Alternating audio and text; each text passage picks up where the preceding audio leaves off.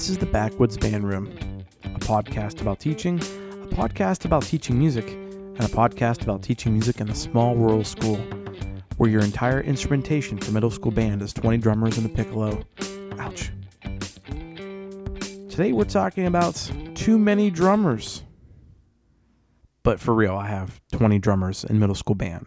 Now, to provide some context, my middle school band consists of 6th through 8th grade, and I have 80 students enrolled, which is a sizable ensemble considering that each grade probably has somewhere between 60 and 80 per class. So that's roughly a third of each grade. So yeah, it's a decent size ensemble with a large percussion section. So let's talk about that. How do we organize such a large section in a way that is productive and keeps everyone playing and growing and everyone has equal opportunity? Let's look at that a little bit, because a lot of us have developed like A and B squads where on certain days the A group plays and on other days the B group would play. And another popular method is to separate your percussionists by piece. So half your percussionists play on one piece and the other half play on another piece. And that's how directors kind of spread the wealth and keep their section organized.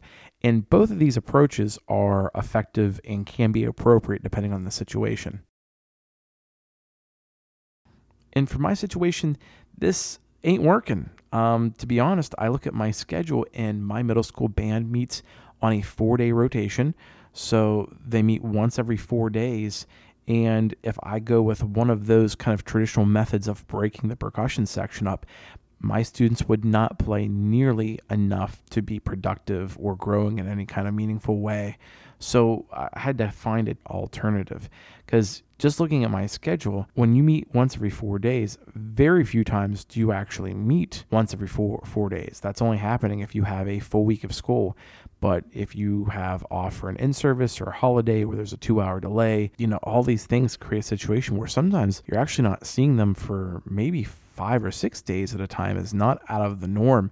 And that's far too long when you have students that are only playing part of a rehearsal at best once every 4 days, which really only happens once every 6 calendar days. So there's got to be a better way. So we're actually going to look at a piece. I'm going to show you how I broke this down and how you can maybe make it work for one of your larger percussion groups.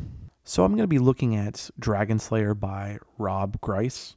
And that instrumentation right now, or all the time I should say, is snare, bass, gong, tambourine, suspended cymbal, and bells. So we're looking at 6 solid percussion parts written for the percussion section. And I need to expand that to 20. So let's take a look at some ideas on how we achieve that. So let's look at the snare part first. So I'll tell you immediately, I put 4 students on that snare part. And there's a lot of different options you can do with this. So you can go with just 4 snare drums, or you can put 2 snare, 2 players on each. You can experiment with wooden snare drums versus your aluminum snare drums, with brighter versus darker sounds. You can add pads to the entire snare drum. Take the rubber practice pad and put it right on top. You can put that rubber pad on half of a drum head so it dampens the resonance, but you still get the impact of it. You can even experiment with different size snare drum sticks.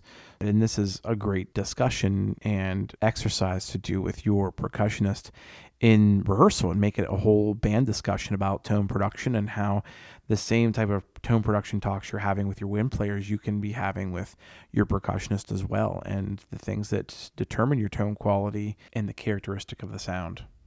So you can just go with 4 snare drummers, or you can go down that rabbit hole with different kinds of instruments and sticking options. So if you look at the bass part, again, I expand that bass part from 1 to 4 students. I put my best one on the bass drum, of course, and then the other 3, I'm either giving a floor tom or even a snare drum with the snares off. You can also play this part on a bucket with a pair of yarn mallets.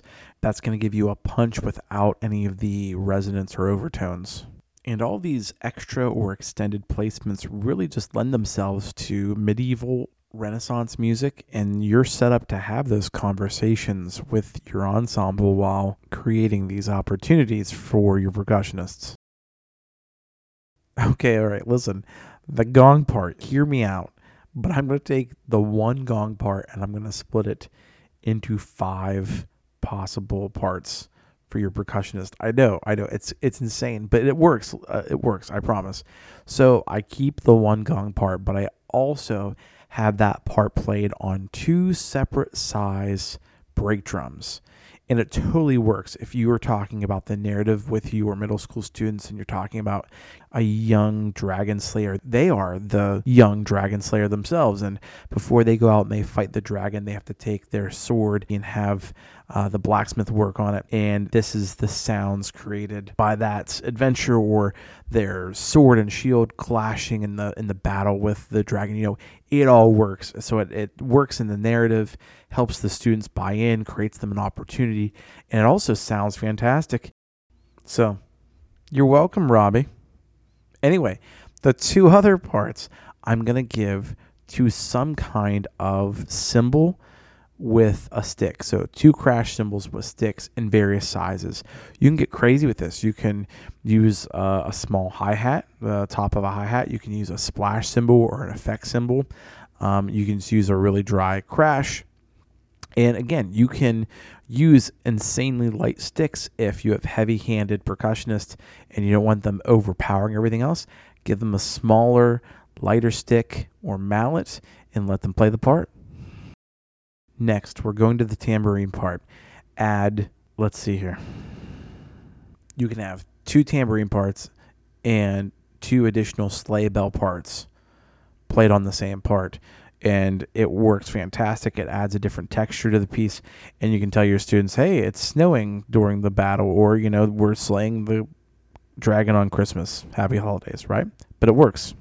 But again, I would add that anyway, as I would probably with all these parts to some extent. If you have the people, it just adds so much more texture and flavor to the piece. It's really great. Suspended cymbal part, I'm going to leave that alone, right?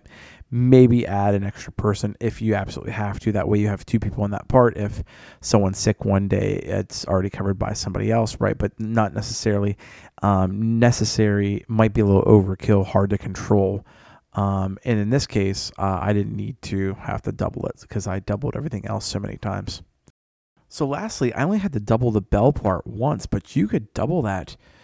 You could have 3 or 4 people playing that part. Just have a Glock person and then have 2 more people play it on xylo and marimba, and you're good to go. You have a small little mallet section there, and they're all learning the part together. Again, you have more texture in there. There's safety in numbers. You just want to make sure that you put your strongest player in the mallet section on the Glock part, because that's what's going to cut out the most. And then you go to xylo and then probably your marimba last, but you can add up to 3 or 4 people on that easily. So